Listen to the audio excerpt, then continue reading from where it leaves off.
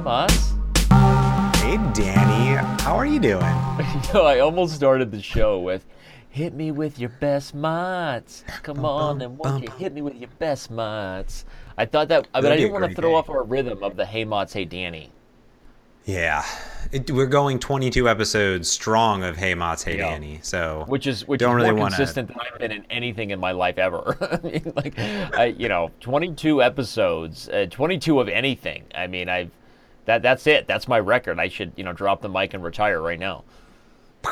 And the podcast is done. 22 and we're done, people. 22, we're done. That's it. Yeah, we were talking before the Well, podcast, and I don't think that we should let people not know what we're talking about before the podcast. But we were just talking about Harry Styles. You know Harry Styles. he's the one and only member of One Direction that I know, Harry Styles. Yeah. And talking about boy bands, I thought that we would make a great boy band because you put me and you on stage. I mean, that's maybe not a boy band. That's maybe like a boy couple. But we would be Right. pretty awesome.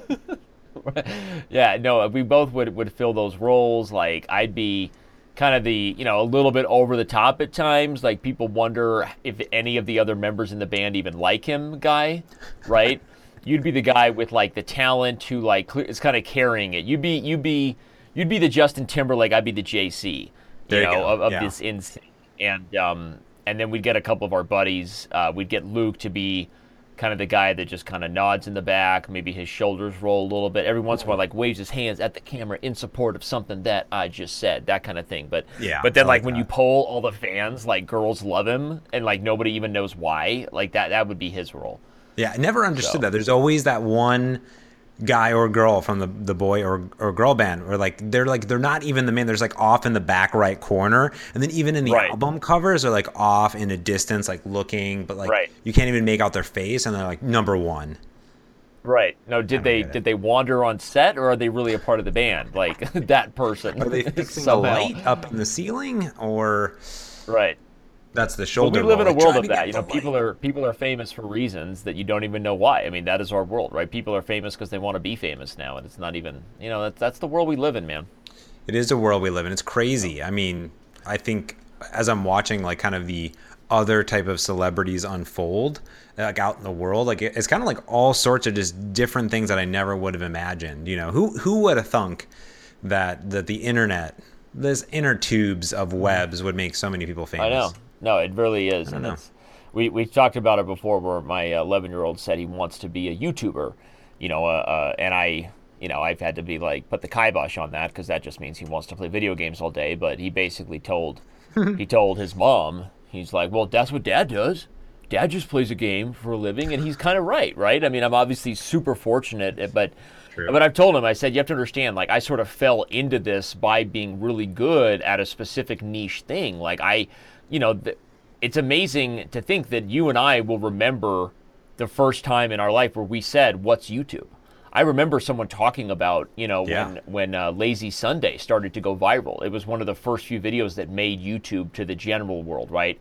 Some people knew about it, but I remember someone being like, oh, have you seen that video? I'm like, what are you talking about? They're like, oh, just look it up. It's on YouTube. And I remember saying, like, all of a sudden, it's like a flashback, dun, dun, dun, what's YouTube? It's what I said. And, nowadays, it's not even a thing.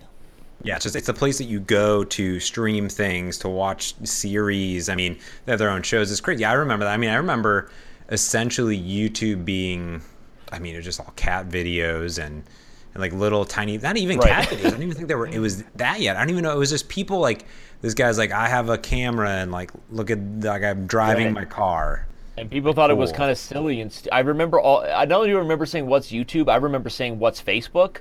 I remember being like, what's MySpace? I remember all that, but there are a few videos that stick out that you remember, right? I think Lazy Sunday was one of the first ones that made YouTube. There's Charlie Bit My Finger, right? Which kind of became, and there was a third video too that I remember. I read some blog about it one time. The ones that, the videos that made YouTube, Yeah. I think that, And all of a sudden people are like, oh God, you can be famous. You can be famous because you accidentally recorded your kids doing something cute. yeah, and then that's what it all became, right? There was all like literally all these videos of people trying to upload silly, crazy things to it. And then all of a sudden, like, yeah, the video game thing happened. I've watched a lot of YouTube videos analyzing YouTube, which is kind of a very meta thing to do, and it's quite interesting. Right. Yeah. YouTube videos. Yeah. No, that's great because we even have those channels that do that for chess.com events, and at certain points, I think in our earlier days, in our sort of in our youth, I'll say our youth understanding of content on the web and what the purpose of it was. Younger and more vulnerable years, like that. Yeah, in my younger days, I can tell you the first time I was upset to see my content on somebody else's channel. I could only stream that video at 160p.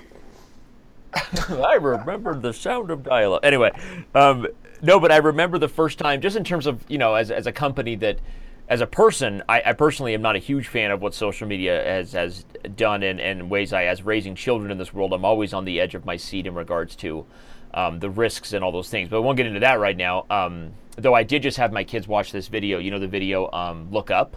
No. Have you ever seen this video? I've not seen Look this Up. video.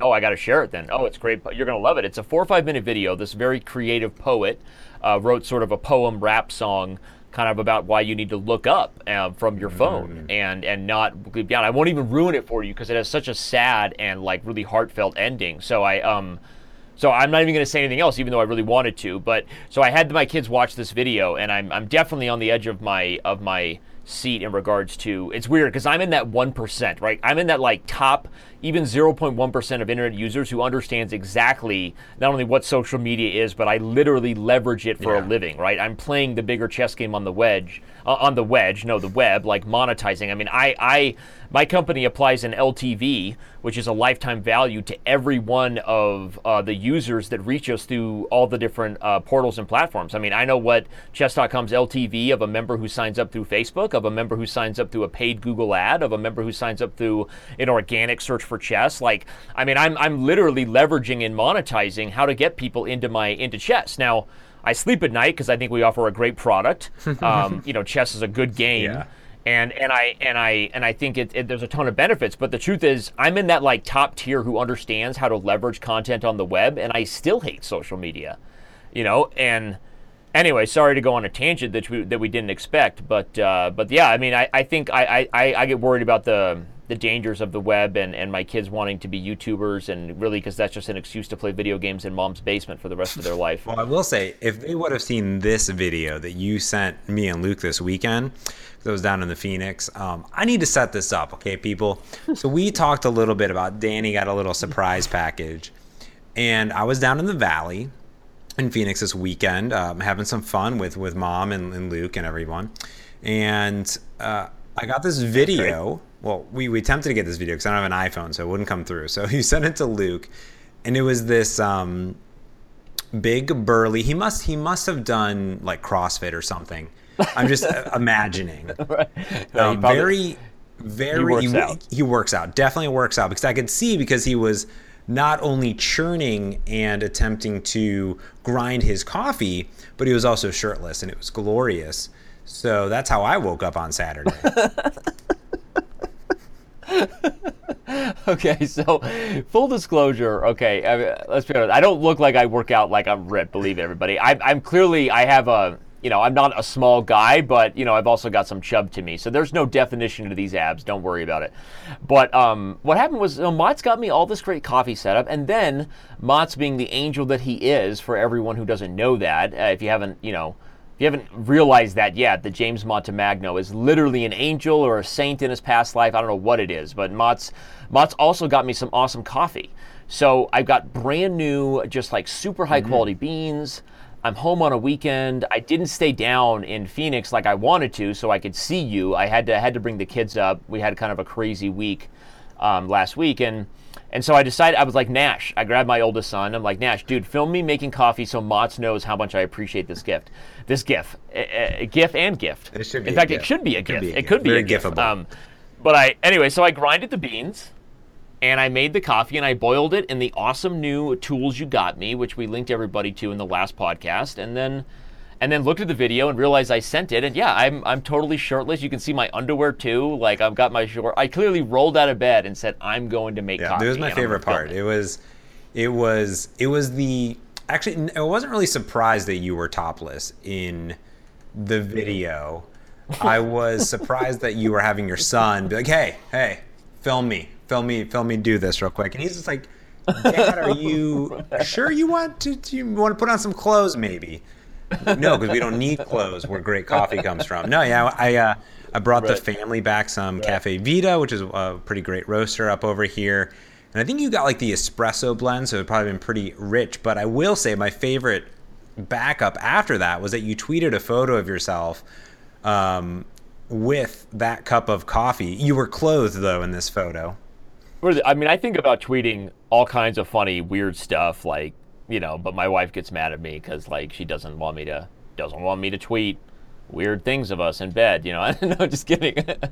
Anyway, it was fun. Yeah, I love the photo though because I want people to imagine. I've already linked it to the show notes, but you're kind of like looking down a little bit, so you got the little roll right there, and then you got like this eyebrow rolled up like over here, and then you're like there's a forest behind you, and then I tweeted back and I said I can only assume by that face it tastes delicious. Oh, it does, and no, I every time I tuck my neck, I got more than a triple chin. I've got one of those chins where, because the problem that's been part of the problem of working out is like, I haven't lost my neck. I have a neck, okay, so maybe I'm not a giraffe, but I have a defined neck. But you bend, and I always think I look a little chubby on camera, which is fun. But You look adorable. anyways, it was a lot of fun. I love the coffee. Again, it was amazing. That's really all that's new with me. But I want to know what's new with you, because you've been saying how you've had a crazy life. You visited us in Phoenix, but what's going on with you right now? You're all over the place. It's starting to get into the crazy season. We have a bunch of conferences upcoming. So I was down in Phoenix, but that was more for just kind of personal stuff and hung out with Luke and Mom and things like that, and Dinah and everyone that's down over there in Mesa Town. And that was super good. We got to meet up with some friends. It's always a fun time to go down to Phoenix where it's 108,000 degrees. Right. And I have a lot of travel upcoming. I'm about to head to. I want to lay this down for you so you can wrap your head around this craziness that's Okay, happening. I'm ready. So I'm going to be heading first to Chicago next week. Okay, Chi-town. Chi-town. So I'm there for a conference, but also seeing Hamilton. Just saying.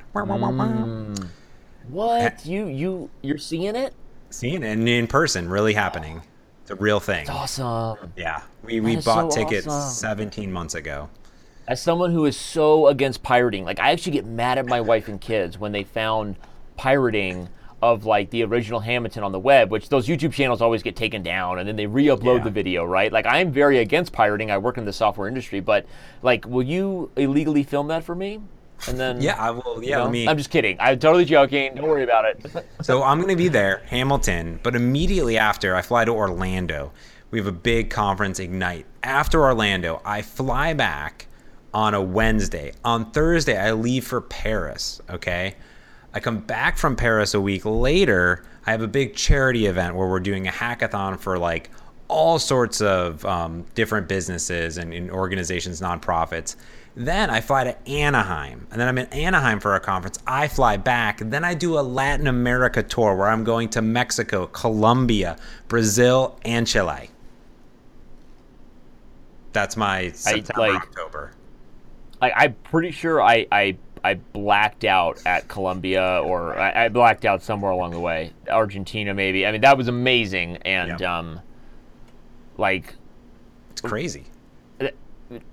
I don't even know what to say, but no. So you go from Windy City to Disney to just all over the place, but it's amazing. What are you doing in Paris?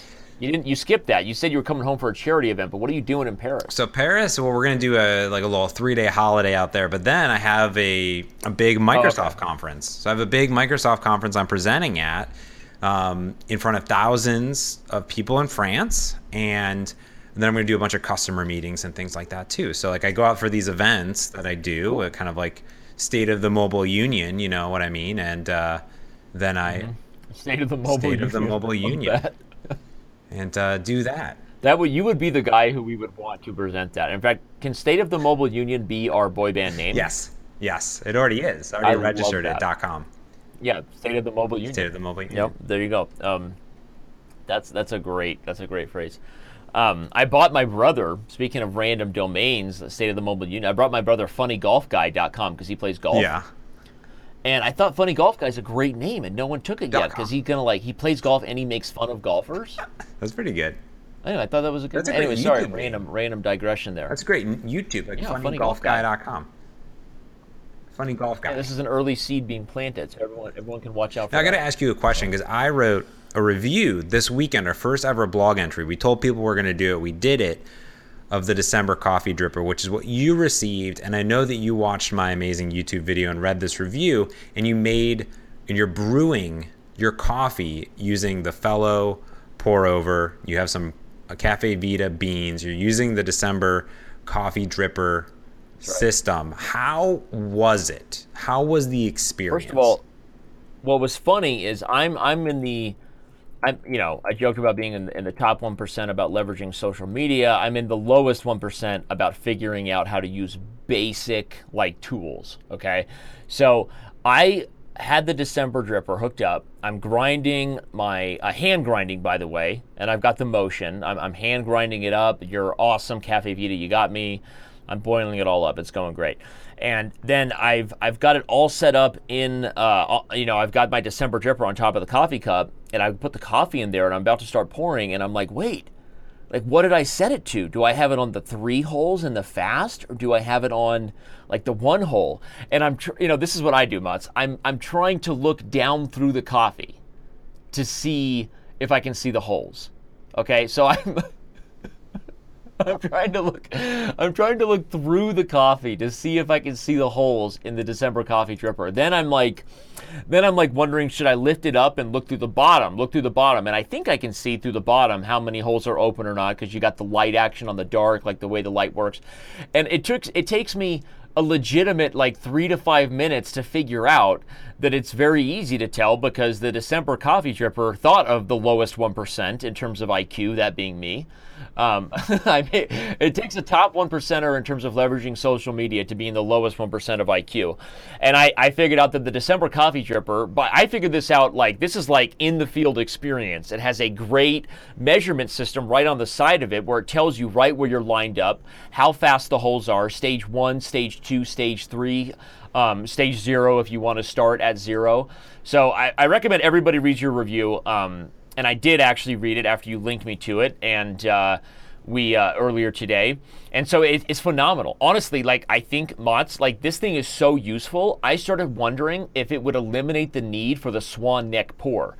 Because now that you can measure the drip flow, how fast the water comes into the coffee is less relevant, right? Because you can create the bloom factor of these coffee grinds naturally, without worrying about how the water hit the grinded up beans. So I'm curious to hear your thoughts on that, because I'm just becoming the coffee snob that you've been for years, right? I'm working toward it. But am I right about that? I mean, this December coffee dripper is so amazing. It's so easy to measure the flow of how the water boils and blooms the coffee that I mean it's fantastic. Honestly. Yeah, I will say that I'm a little bit jealous because I don't have the Fellow swan neck kettle. But the one thing that's really nice about that is it actually tells you the temperature of the water on top, which is really cool.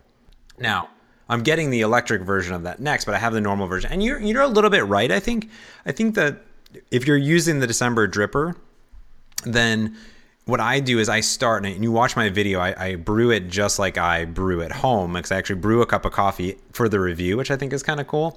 And I started at 0, and you just pour a little bit of water in there, and it blooms up, right? And it's just good. And then I change it to 1, 2, or 3 based on how much I'm making. And what's kind of interesting about that is that, yeah, you just kind of, it's so much control that you're not really doing stuff to it. The nice thing with the swan neck is that what I like to do, and you'll see me in the video, is so I pour a little bit in there, let it bloom up, and then I do this thing it's called waking up, like waking it up. So normally what I do is from bloom, I zigzag it back and forth. So I'll start on one end, and I'll kind of like go back and forth in a motion and like zigzag the water back and forth Swan to neck, wake it up. You're massaging the roast. You're massaging it. Just giving a nice You're hitting the massage. right pressure points, right? Exactly. It's like, because it had a hard job blooming, and I wanted to just cool and just get to it, right? And then I just start swirling. But I mean, you probably, I mean, this you might as well get the swan neck because why not? Because if you're brewing in other methods, then I don't know, whatever. But No, and I wasn't trying to talk bad against any swan neck needs or those who have or have not a swan neck device, but I was just saying that part of the key thing is that you do that because you really want to control how quickly the water hits the grinds. Everybody, I can offer that pro tip at the very least, even being the lesser guy on this coffee snob totem pole.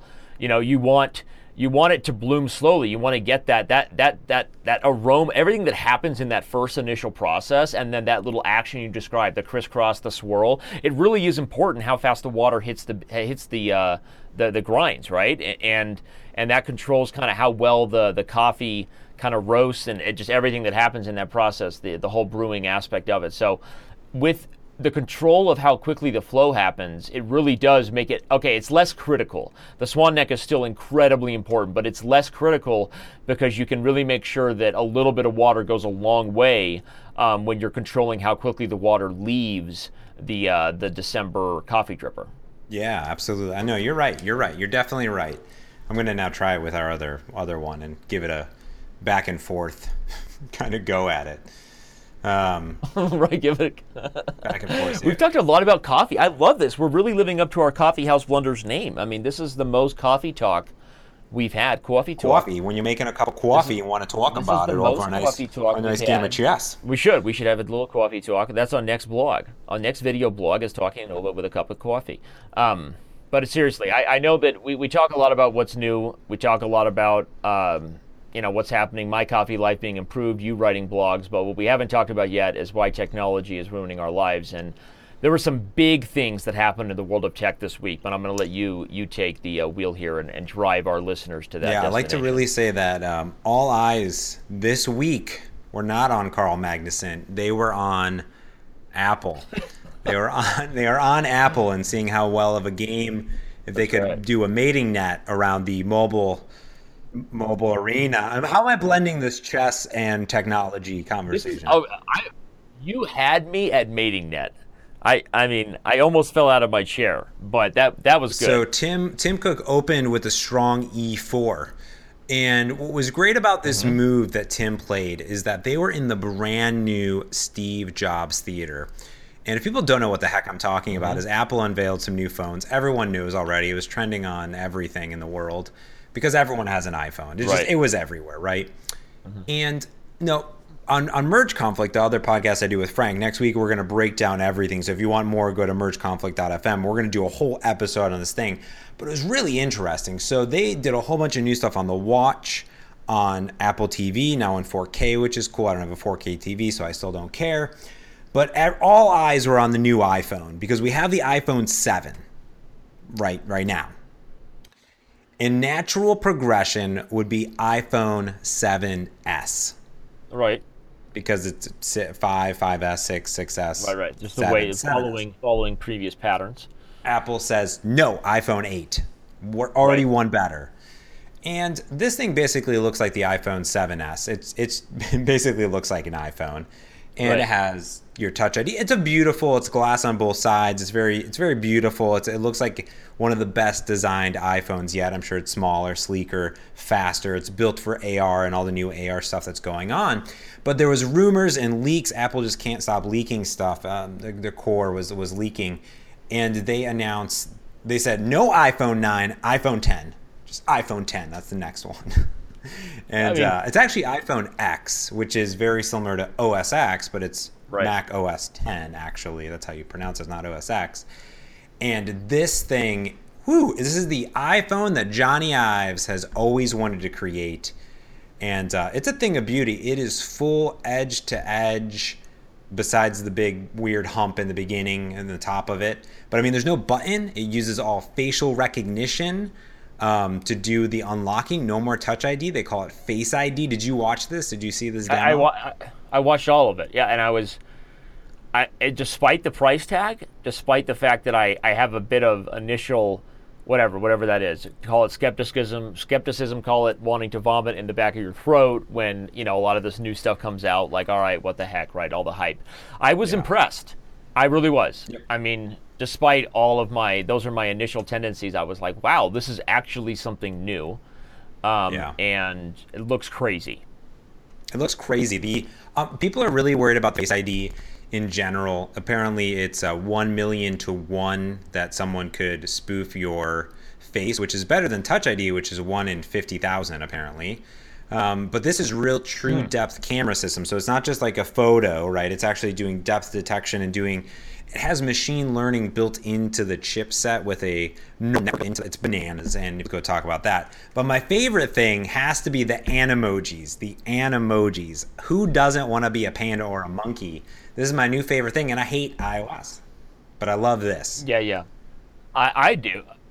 I want to be a honey badger. A honey badger. That's my spirit animal, as I described in Chess TV today on Chess TV show, is a crippled wolf. Like he's a wolf, but he knows how to play chess. But he hurt himself in like an old chess injury, like pushing a pawn too fast. So that's my spirit animal. But yeah, that's it was an old chess injury that's been biting him since he played chess too fast. But despite my spirit animal, I think that most people's spirit animal is not not so odd. But no, seriously, this phone is crazy. I want to be an animal. I want to be recognized by my phone as far as my face goes. I also want the opportunity to try to trick the phone. I'm going to see if I can do it. But yeah, this is. I mean, is $1,000 even a thing anymore for Apple? Like, Apple doesn't care what things cost, and apparently neither do their consumers. I think the thing is, they said, here's the iPhone 8. It's the best iPhone ever. And then we said, we want to make something for the diehards, the next gen, the people that want the cutting edge, that have been dying for the what's new. Because I think if you look at the evolution of iPhone or just mobile phones, it was like a premium, it's still a premium product, but a premium exclusive product. Now the iPhone 10 will be that exclusive premium product that not everyone's going to have. More people will definitely get the iPhone 8 than the 8X. And it also comes out later too, so it comes out later this year. Now I will say the downfall, why this is ruining, is that Heather and I had plans. We had big plans to make the T-Mobile jump. I don't know what carrier you're on, but we are on different carriers, and we were going to make that union, that special union in one's and their partner's life, where they lock themselves into a phone carrier on a contract together. That is a big deal. That is the only union that still matters in today's day and age. I do agree with that. Once you're locked in, I mean, because I've had siblings locked into my phone to my phone bill, and I still can't get rid of them. So it is a real union. So just I'm glad you got the right one. I did. I'll say that. The problem is, are you ready? Okay. That the iPhone 8 or iPhone 10 will not support T-Mobile's brand new, super fast, blazing hot LTE advanced network, which is sad. So it's like, why even bother? Why even throw it away? It's already outdated. Those things are always temporary, though. I feel. Yeah. I feel like, I mean, maybe the next gen of the iPhone X, supports it or whatever. I worry less about that, but I'm also. It's irrelevant to me because switching carriers is not really an option where I'm at. I mean, it's Verizon. It's you go V or you go home because AT&T and T-Mobile just don't have the same. They don't have the same remote aspects of the country, of the world coverage. It's really true. But in big cities, that's irrelevant. And you're a big city traveler. So I'm a big city traveler. I like the international aspect of it. Big Red is I'm over it, but whatever works for you, I say. But yeah, I think you're right. I think Apple is just like, there's a price tag, people will pay it. Here it is. They made some really nice, smart moves, though. The minimum gig is 64 gig because we've advanced from the 32 gig or the 8 gig. Right. Everyone's got photos, and these things are doing crazy things. So I'm pretty excited about it. But you know what I'm really excited for, Danny? What's that? Is our man Carl Magnuson. Carl is tearing apart the chess world in many ways that you have alluded to, because Carl likes to play chess. That's right, he does. Carl is in this in this week's section of Why Doesn't Chess Matter. Chess matters in a big way, but I first have to clarify, Carl did not tear it up in Tbilisi at the World Cup. We were talking about how exciting that event is and his potential opportunity to exploit a loophole by winning the World Cup and getting an automatic berth into the candidates tournament, where hence forthwith, if he won, he would play himself. So unfortunately, that potentially awesome, tragic, dark comedy is not going to happen because he was knocked out. He was upset at the World Cup. He lost, which happens even to the best players. I mean, honestly, the chance of winning a knockout tournament, it's like being a 1 seed in the March Madness event, right? We've talked about this. It's crazy anyway, because there's so much luck that goes into such a short format, where even if you're the better player, you get caught in one bad line, or you get out prepared in one weird opening, and there you go. But the good news about that, Magnus Carlsen being eliminated, means that he finally accepted our offer. Now, this has been under wraps for literally the better part of 8 months, more than 6 months. It has been, we invited Magnus Carlsen to play in the Chess.com Isle of Man International Open. I know that's a mouthful, but stay with me. It all means something. The IOMI. There you go. The Chess.com Isle of Man International is now officially, it already really was, but it is now officially the world's strongest open chess tournament. There's a link in the show notes here to our tweet announcing it. It actually just happened today, on the day of us recording this podcast. That's no joke. Hot breaking news here on Blunders. Hot breaking news, yeah. I mean, less than 12 hours ago. It's an open event? Exactly. So that's a good question. The semantics of an open versus a closed event. Even the World Cup with 100 and X players is a closed event, because all of them got there via some sort of invitation or qualifying system. Most of the elite chess events that you know of, where Magnus Carlsen and Hikaru Nakamura and Levon Aronian and Maxime Vachier-Lagrave, the big names in chess, they all play via invitation. And a closed event is normally a small field. It's the world's best chess players, and it's exciting from the aspect that it's going to be the highest quality chess that you can get in a small package, right? We talked about the Sinquefield Cup in St. Louis a few months ago, or really just a month ago. But an open event is open to anyone. Anybody can register, which means theoretically anybody can win, which means anybody has a chance to play Magnus Carlsen. So the thing that's so exciting about open events, I mean, even our own Speed Chess Championship, which is our online kind of chess Super Bowl at chess.com, is a closed event, right? Those guys got there via invitation. But an open event has that sort of allure. I mean, it's a big deal that the best chess players in the world are playing in open events, because history tells us they don't often do that. Like, they have a lot to protect when they're the best players in the world. It would be like Floyd Mayweather accepting an invitation to play in, okay, maybe there's $100,000 for prize money, right? But okay, he gets $150 million when he's invited to play a one-on-one event. He's not going to try to beat several people to get to the finals in a week-long boxing tournament, right? So it's really a cool deal. We invited him, and Magnus, along with many of the best players in the world, will be playing in our open event, and we love it because we, chess.com, we consider ourselves the chess website for the masses, and more people play on our site than anywhere in the world, so we're really happy to be a part of it. The Isle of Man International has existed for a few years before chess.com put its name on it, before we were able to kind of make it the chess.com Isle of Man International, but it is officially the world's strongest open chess tournament ever. And pretty exciting news. So that's kind of what's going on in the chess world right now. It takes place at the end of this month, the end of September to the beginning of October, September 25th through October 1st, kind of. And we're really excited. So there you go. That's the difference between an open and a closed event. Yeah, that makes sense. That's pretty awesome, though. And is it truly a tiny little... Is Isle of Man, is that a little island? Oh, dude, yeah. No, not quite a puddle jumper, Not quite a puddle jumper, but pretty small planes, right? There are no direct flights from the States to the Isle of Man. You can fly into Gibraltar. You can fly into, the UK. You can fly into London, and then they have some direct flights. But you are flying into the Isle of Man, for sure. The Isle of Man. I love it. Yeah, it sounds sexy, right? It does sound sexy. Yeah. That's so cool. I mean, I love when our good man Carl plays anytime, anywhere. And, I gotta say, I was watching a little bit beforehand, right now, chess.com/TV, and Nakamura was crushing the engines, the Komodo fidget spinner Dragon engine.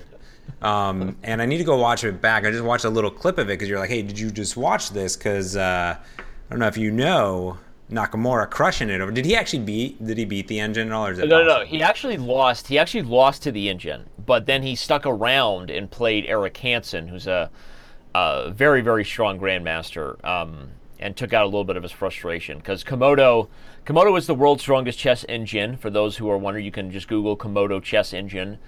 There's Stockfish, which is open source, so I think it's the most used, but Komodo is the strongest.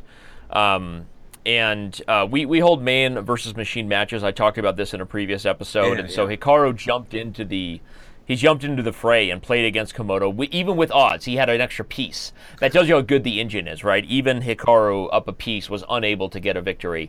Hikaru didn't have the best start in the opening, but then he stuck around after losing that game and played Eric Hansen and really just put a hurt on him. And there were some games that were just absolutely mind-blowing. And so I asked you because I jumped directly from commentary on Chess TV as Hikaru was crushing Hansen to do this podcast. So anyway, but it's a lot of fun. The thing I like about as our community is growing, Matzi, is we get more of these impromptu kind of like really fun, exciting sessions, right? As we continue to do really cool stuff, and just be fortunate to have the relationships with some of the world's best chess players that we do. We get to actually have actual breaking news, like Magnus Carlsen playing in an open chess tournament. He hasn't played, not to say he hasn't played any. I actually don't know that. What opens would he have played? Is this the first open tournament Magnus Carlsen has played since becoming world champion? Open tournaments are not on world champions chess schedules. So I know it's weird to be talking so much chess. We talked a lot of coffee earlier. We've talked Apple Tech. But for those of you who don't realize it's kind of a big deal, it's kind of a big deal, right? Hey, it's like, hey, I'm Magnus Carlsen. Kind of a big deal, that kind of thing. I mean, playing an open tournament is not something that they have on their schedule more than once a year, if any. So impromptu stuff happening in the chess world, baby girl. I love it. It's happening. I love it. That's what happens. And I actually had an I've had multiple just impromptu chess. I'm still playing on the chess.com. I don't know if you know. I'm currently in a Sicilian defense open, Najdorf variation currently with my man, Bobby Talporov, who's a diamond member, as am I. You should tell him you mentioned him on the podcast. Go ahead in the game chat. And as we were playing, and I was pushing my pawns in front of my king, he mentioned that I should ask, when I ask an IM, when is it good and or bad to push your pawns in front of your king? And maybe you could also describe what it means to push your pawns in front of your king. Okay, so first of all, that was awesome. The only chess correction of everything you just said, which is really great, is it's Najdorf. The J is kind of like an I. It's Polish, Najdorf, not Najdorf. So that I know you appreciate that. So it's Najdorf. It's the Sicilian Najdorf defense. Yep. But it's usually frowned upon. Okay. It's in most circumstances, especially for players at the beginning level, pushing your pawns in front of your king is normally frowned upon. So let me back this thing up and explain for those users as you requested. What does that mean? So the pawns are the little guys. Everyone knows this, even if you don't play chess. Pawns are the little guys. And normally the pawns are key in the sense that they provide a safety net. On their original squares, they're harder for other pieces to reach, right? They're all the way back on the 2nd or 7th rank. And so as you keep your king behind the pawns serve as protection. And so the thing about chess that is one of the most concrete, almost the biggest backbone to the game. The soul of the game is based on the pawns because they are actually the only pieces that cannot move backwards, meaning every decision you make with a pawn is permanent. So the squares it leaves behind, how far it goes can never go back. Pawns can never retreat, never surrender. So pushing pawns in front of your king is different than like you have a knight in front of your king and maybe he goes on a little journey and maneuvers, tries to go take a piece. Okay, that fails. Let me back that thing up in front of my king and keep the knight there. When you push the pawns, you are permanently creating open lines, open squares, open access points in front of your king. So there are very rare situations where it works. One of the situations where it works is when the position is very closed. That means the pawns that are in the center of the board are locked up. Like they're in a tight lock. And they can't go anywhere. So there's less access. Inherently in closed positions, you're not going to see a piece from one side of the board swing in one move to another side of the board and at least be doing something effective. It just doesn't happen because the position is closed. It's more maneuvering. In some of those cases, you can get away with this type of chess sin of opening your king because if you had good reason to do it, and you did it, they may not have immediate means to punish you for pushing pawns in front of your king. All the things I said still apply. It's still very risky. It still is something you can never undo. Pawns can't go back. But it does work in closed center positions.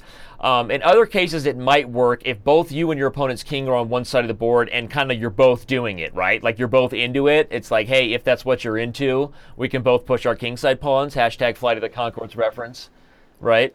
Everyone's doing it. So those are kind of the cases, but otherwise, I don't, again, I don't even know this exact position you're at. You're asking about with Bobby T, our man Bobby T, who now has a nickname. Bobby T.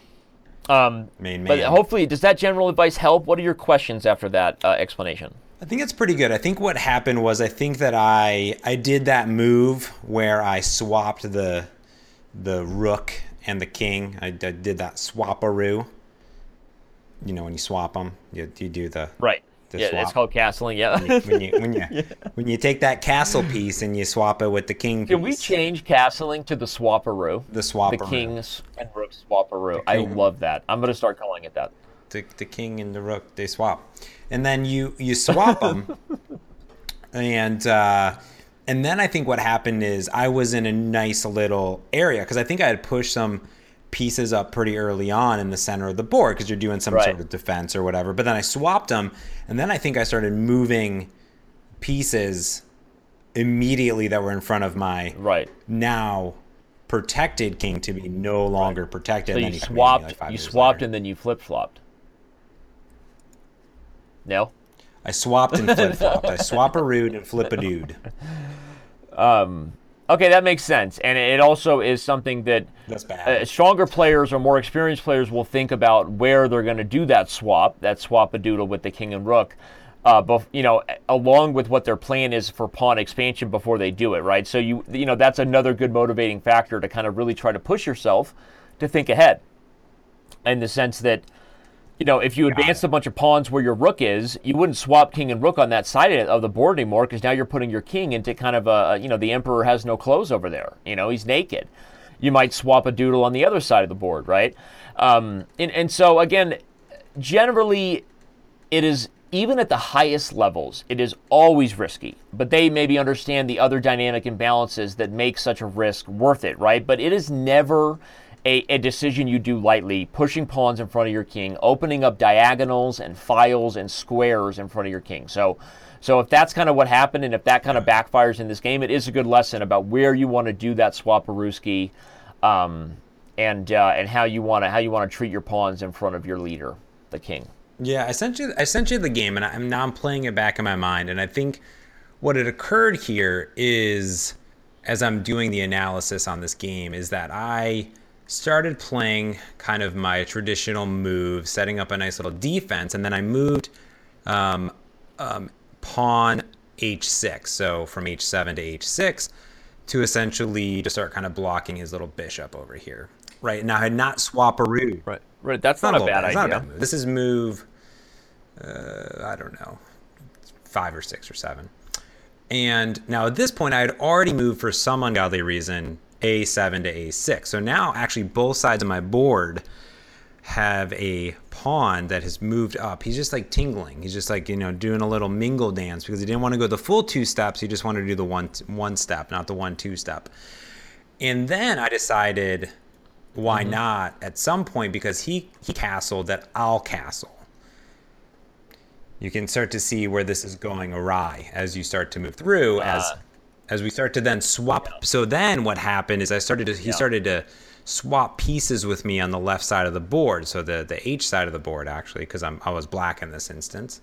So he starts to swap pieces, and I start to swap pieces. I'm like, oh, let's all swap pieces. And now there are files just open. It is just like, hey, how you doing? Right. The whole board is open. That's what happened. Things were going fine in this game, right about until move 11, till you did castle. So you have great, your post-game review is pretty much spot on. And even though G5 was frowned upon on move 12 because you opened up pawns, you pushed pawns in front of your king, you were already kind of under the gun with that pawn storm. He's got 3 pawns on G4 and F4 and E4 coming at you, and you're a little nervous, right? Really, Black needs to try to put more pressure. Like on move 11, you want to look for moves like B5 or moves like knight C5. You want to try to get counterplay on the queen side before you put the king in such a clear and present path to danger. So this was good stuff. And I also commend you for taking on Bobby Telparov, because he's a 1,700 rated player. I mean, I'm looking at this game, and he's not a slouch, right? I mean, this guy's a little bit like out of your league at this point in your chess career, which there's nothing wrong with that. That's how you get better, right? But this is good stuff. I like it. And your instincts are right along the lines of a potentially good chess player here someday. James, I love this. I love it. And by the way, the Sicilian Neidorf, also a personal fave of yours truly. So you're right on the path there, buddy. I mean, I don't want to call you a prodigy just yet, but Carl would be proud. Carl would be proud of this, yeah. And also I identified right around 15th, 16th move. I go, something nut's happening. I could see it. When you have that feeling, you're just like, something bad's happening. The scientific term for your king side is less than ideal at that point. So less than ideal. All right. I think that's it. Did we crush it? Crushed it. I think we crushed it. This was a fun episode for me. I enjoyed our extra time talking about coffee earlier, and I felt like I almost contributed to that coffee conversation. I think so you that did. was, you definitely did. That's my takeaway of today's show. So for me, I love it.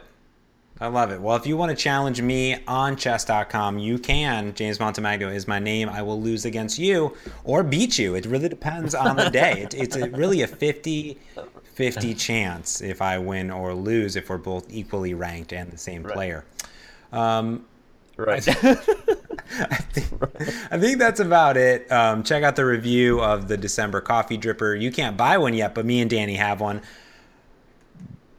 That's right. We have it. We're ahead of the game. You buy it eventually, and we'll link to it, and we'll let you know when it goes live. I don't know, buddy. What else? Follow us on Twitter. You know it. Follow us all those places where you follow people, and I think you're going to be building quite the chess following for yourself here. If I was listening to this podcast, I'd want to get in on that James action. Get in on this James action. That'd be go for it. You can challenge me up and watch Danny on chess.com/TV because he's absolutely hilarious with his amazing French accents. That's the one accent I literally cannot do. I was made fun for today. So French accents they're beyond my current skill set. I'm going to work on that and hopefully deliver something good. It's hard to do it well. Like I feel like I can bust out like some sort of obnoxious French phrase and try to go over the top. I want to do it well. I feel like the other accents I do it well where they're like, wait, is that Danny or is that Uncle Sasha from the borders of Crimea, where Russia meets Ukraine? That's what I want people to think. So, yeah. That's what they expect. That's what they deserve. Right. They deserve the best from you, Danny. So I expect nothing less. I haven't deserved half the gifts I've gotten from you, but I'm so thankful for my coffee setup and so thankful for the podcast. So love you and love all of our fans. Thank you everybody for tuning in, and can't wait. I'll see you next week. All right, see you, buddy.